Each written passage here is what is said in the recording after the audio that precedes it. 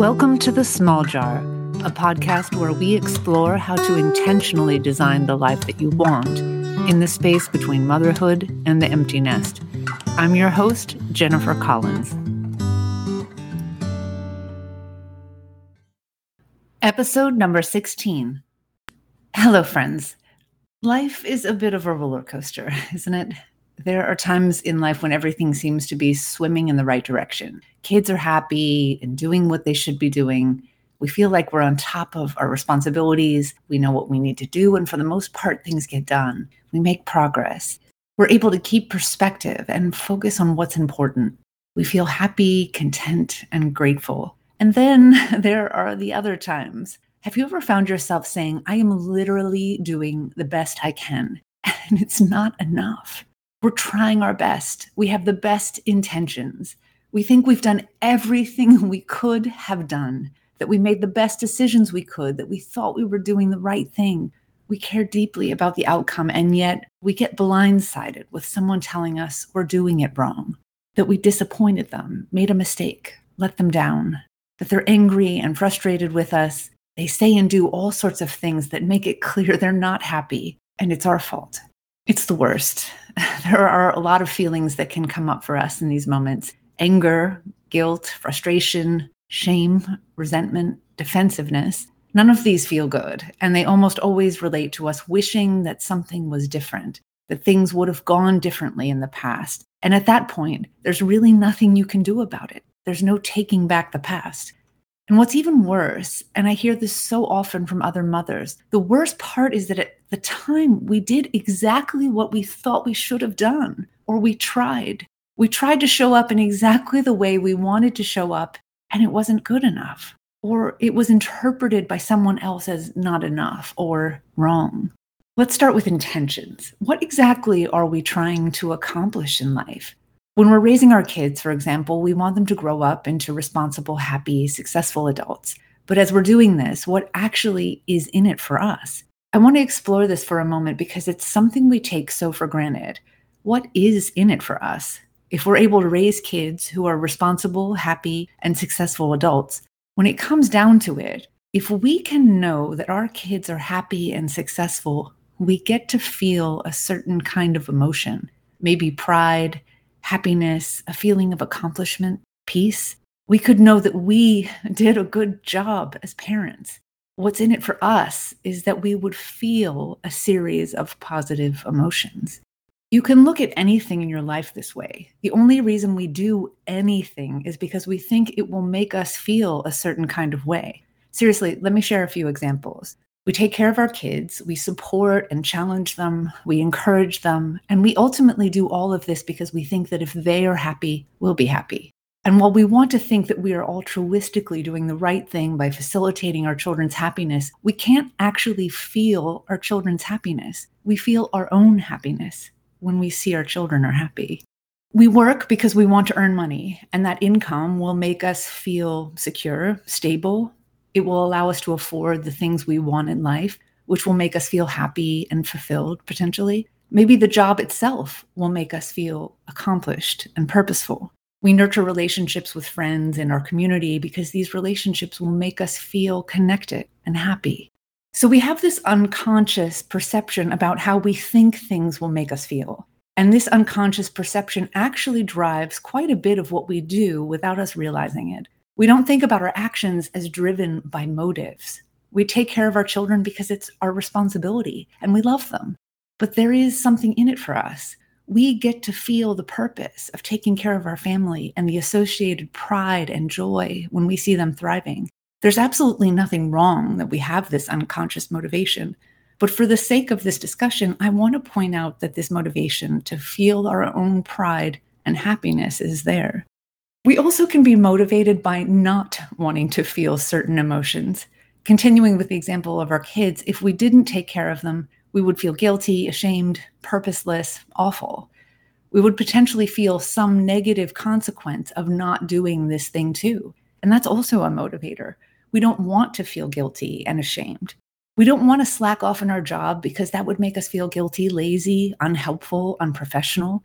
We don't want to let our friends down because that could make us feel disconnected, like a bad friend, unsupportive. We have this view of our lives and our responsibilities. Think of it like a bowling lane. We have this goal of what we want to feel once we accomplish a thing. So think of that as knocking down the pins. And along the way, the sides of the bowling lane keep the ball moving in the right direction because the bumpers alongside the lane represent all of the things we don't want to feel: guilty, ashamed, angry, frustrated. But we do feel these things every day, notwithstanding our very best efforts and intentions. I want to take you through a few examples of this so that we can begin to unpack for ourselves why it feels so awful and disempowering. We talked in the last episode about powerlessness, largely in the context of worrying about our children's future or the consequences of our children's actions in the future. But today I'm exploring feelings of powerlessness related to things that have already happened or are happening in the moment. It's so common for us to feel angry, frustrated, guilty, misunderstood, or even ashamed. These emotions can feel overwhelming and leave us feeling powerless because we can't change the past or change people's minds right away. So we are in turn powerless to feel better. We often know that with feelings of sadness or grief, that the only way to feel better is to work through these emotions, that you have to process this pain to feel better. In the case of grief, you know that you need to process that emotion and that there's no other way to feel when you lose someone you love. It's painful, but you don't judge yourself for feeling grief because although we don't like to think about grief if we're not experiencing it, when we lose someone, we know there's no other way to feel. We will feel grief. When it comes to these other emotions, anger, frustration, guilt, shame, we just want them to go away. We don't really want to have to process them. They're just awful, and so we want to fix them. Layer on top of that, on default, we typically react to these emotions in a way that makes us feel even worse. We react to anger and frustration by yelling or retaliating, being passive-aggressive or manipulative. We react to guilt and shame by beating ourselves up or getting defensive, going on the counterattack. In almost all of these cases, we're blaming ourselves, and we're typically blaming someone else too. It's a hot mess of negative emotion. We don't want to feel it. So how do we feel better? How can we fix it? Let's go through some examples to look at how we typically try to feel better and why this typically doesn't work. So example 1, you're planning a big event. Maybe it's a wedding. It could be an event you're planning for work or a big fundraiser for your kid's school or a nonprofit organization. No matter your role, mother of the bride or groom, gala or auction chair, or maybe it's an event for your job, we can probably all agree that these types of events have a lot of moving parts and a lot of people to wrangle.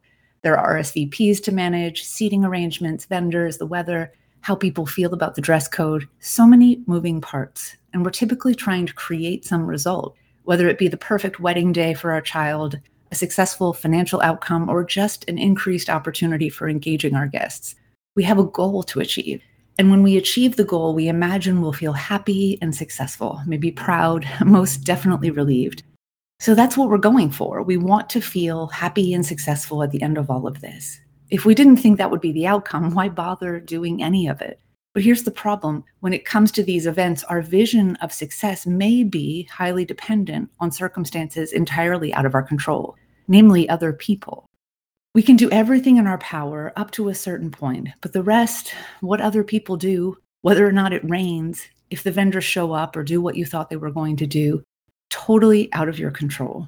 Intellectually, we all know this is true. However, when we're in the thick of a big event, when we're focused on the successful outcome and something goes wrong, something that we can't control, we will 8 or 9 times out of 10 feel angry and frustrated. I imagine the Buddha, Byron Katie, and maybe a small handful of other enlightened beings might feel absolutely no anger. But many of us, in the midst of an important event that means a lot to us, when we've been working hard and giving it our all, when something's going wrong, we are most likely going to feel some negative emotion, anger, frustration, maybe disappointment. And whether we realize it or not, these feelings are the result of us thinking that it should be different. Now, it would be hard enough if it were just our own frustration and disappointment we had to deal with, but other people will express their own frustration and anger at us if we look like we're in charge. Have you ever noticed this with events? People don't RSVP. They just don't. I myself am guilty of not RSVPing, so I can't even claim to be above this. People will frequently tell you at the last minute that they can come or they can't come. And inevitably, the late RSVPers will be the pickiest about what meal they get or where they are seated. It's almost comical how often this is true. There are all sorts of things that can go wrong with the event. Vendors can cancel, people can complain about the food options or the quality of the liquor, that you're not offering liquor or the right variety of wines. Maybe you ask people to be vaccinated or test for COVID before the event. This is in the 2020 category of new event complications. The bottom line is, no matter how hard you try, people will complain when things go wrong or if they don't go according to how they want them to go, even if they're just a guest at the party. And so here you are doing the best you can, trying to put together a fantastic event. And there's so many variables and things that can go wrong. And you also have to deal with other people's thoughts and feelings about what's wrong or not good enough. You feel like you're doing the best you can, and it's not good enough for you. And people make it very clear it's not good enough for them. Okay, scenario number 2. You make a presentation at work or to a nonprofit board or a volunteer group with which you're associated. You present an idea that you're really excited about, and you're met with opposition. They don't think it's a good idea. They don't want to have to take this project on, or they question all of your assumptions. They think you're way off base. Here you are, you've invested a lot of thought and energy into your presentation and developing this idea. You're taken completely off guard with how negatively other people are reacting to what you're saying. You feel your effort is unappreciated, and you think the other people are unreasonable in their reactions. Here you thought you were going to feel proud and that you would be moving your idea forward, and now you feel frustrated and stuck. The only way, it seems, to feel better is to change other people's minds, and that doesn't seem likely. Scenario 3. We raise our children the best way we can. We raise them with rules. We tell them about the dangers waiting for them in the world. We want to believe that they will always make the right choices, even when we know that they will sometimes test the boundaries and make mistakes. If we can believe that our children will be reasonably safe and responsible, we can feel a sense of peace. They're safe and responsible, so we get to feel safe, at peace, trusting. But what happens when they make a mistake that has significant repercussions? We'd like to think kids get second chances, but there are some mistakes that aren't so easily repaired. Getting caught for cheating on a test, getting in a major fight at school, getting caught with drugs, getting pregnant, overdosing, driving under the influence, getting arrested. There are shades of gray to all of this, and sometimes kids do get lucky and learn from their mistakes. But when you, as a parent, are in the midst of these struggles with your child, it's hard not to want it all to be different. You might blame your child for making the wrong choices, but we also often blame ourselves too. Here we did everything we thought we should be doing. We were trying to raise responsible kids who would limit their risks and keep themselves safe. And whatever we did, it wasn't enough. We hope and pray that we can somehow make it right, but we can't erase the past. Other parents may even blame us. The school might suggest it's our fault. We're not alone in casting blame.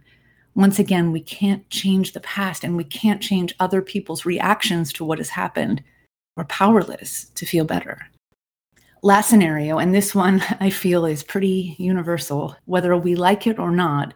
As we approach parenthood with our kids, we're always trying to do our best, and yet we make mistakes. We don't show up in the way we wanted. Maybe we lost our temper or said something we shouldn't have said. Or we did what we thought was the right thing in the moment, but in retrospect, it was the wrong call. We can't help but judge ourselves, think about how we did it wrong. Once again, we can't fix the past, so we're powerless. So many examples of times in our lives when we are really trying our best. We care deeply about the result for other people and for ourselves.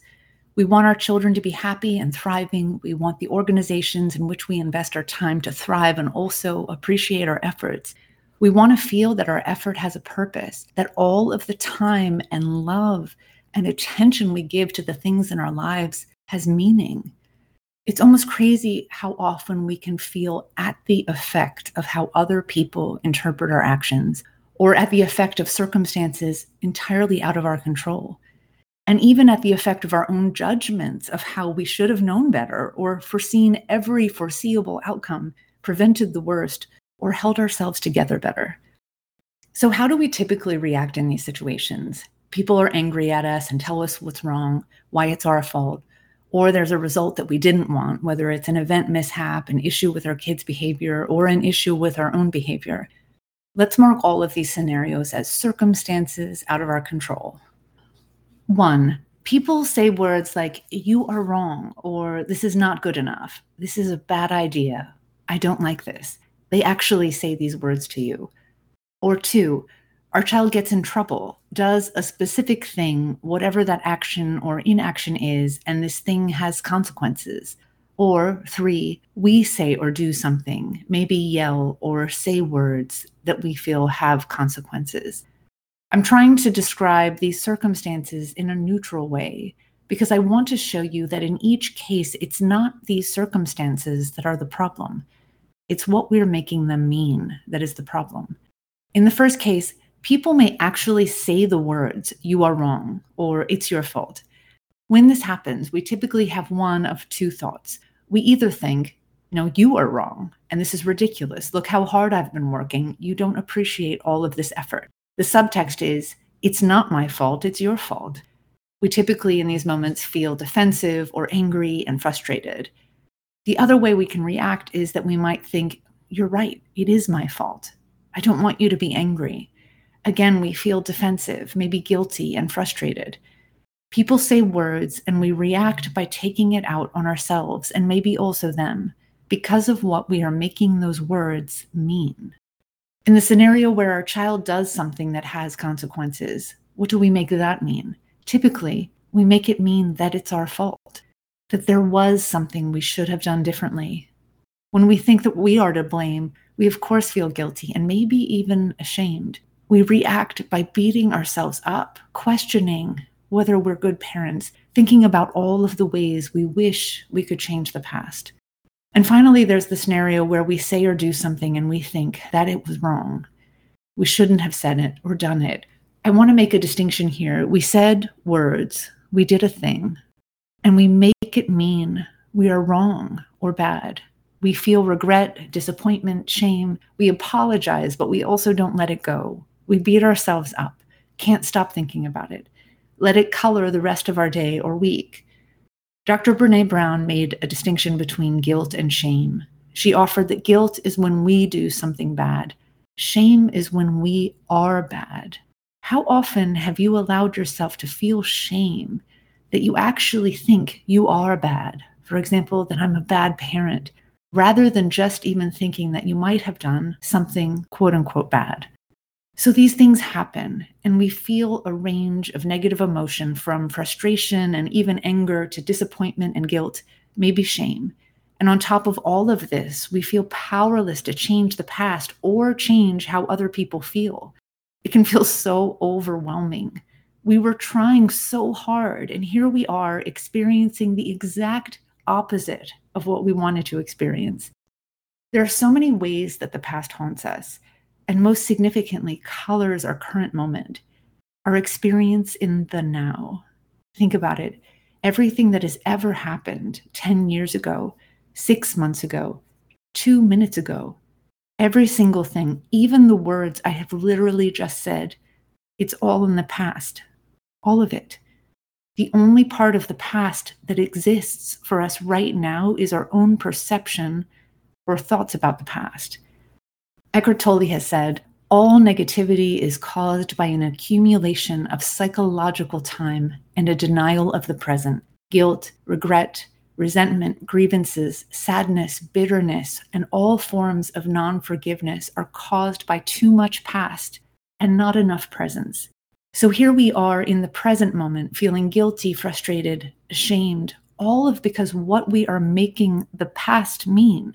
It's not what other people say or what other people do. It's not even what we have done that makes us feel awful. It's what we are making the past mean. I did my best and it's not good enough.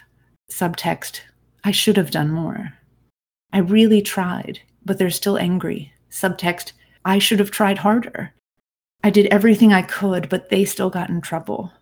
Subtext, I should have been able to protect them, keep them from making this mistake.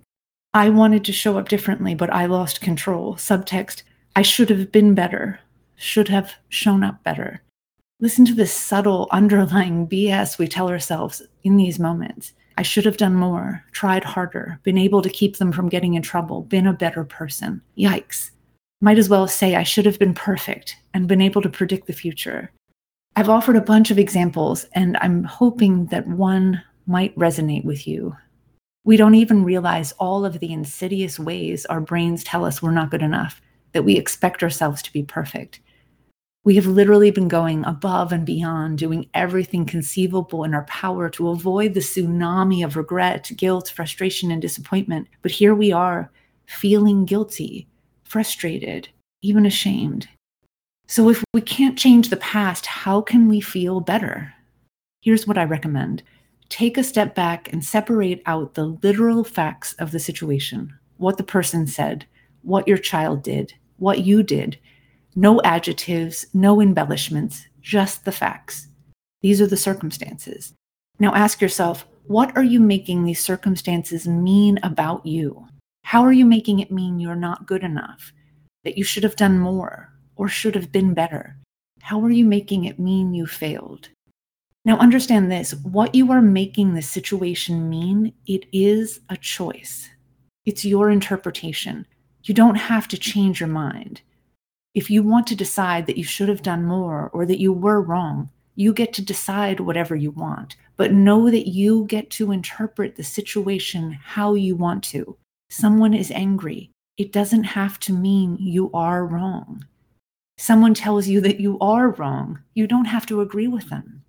You also don't have to change their mind about whether you're wrong. You or your child do something. Even if you can't change your mind about it being wrong, can you find compassion instead of blame? Can you focus on the lesson rather than dwelling on the past? When things go wrong, you get to decide what you want to make them mean. You can't change the past, but beating yourself up about it doesn't move you forward. Deciding you didn't do enough or that you did it wrong doesn't fix it. Staying in this place of self-blame and frustration keeps you stuck in the past. In every moment, you have an opportunity to ask yourself, now what? What's done is done. I can't change the past. I can't change how other people think or what they do, but I can decide how I want to show up in the present moment. And maybe you can decide for yourself that all of it is good enough. Until next time, friends.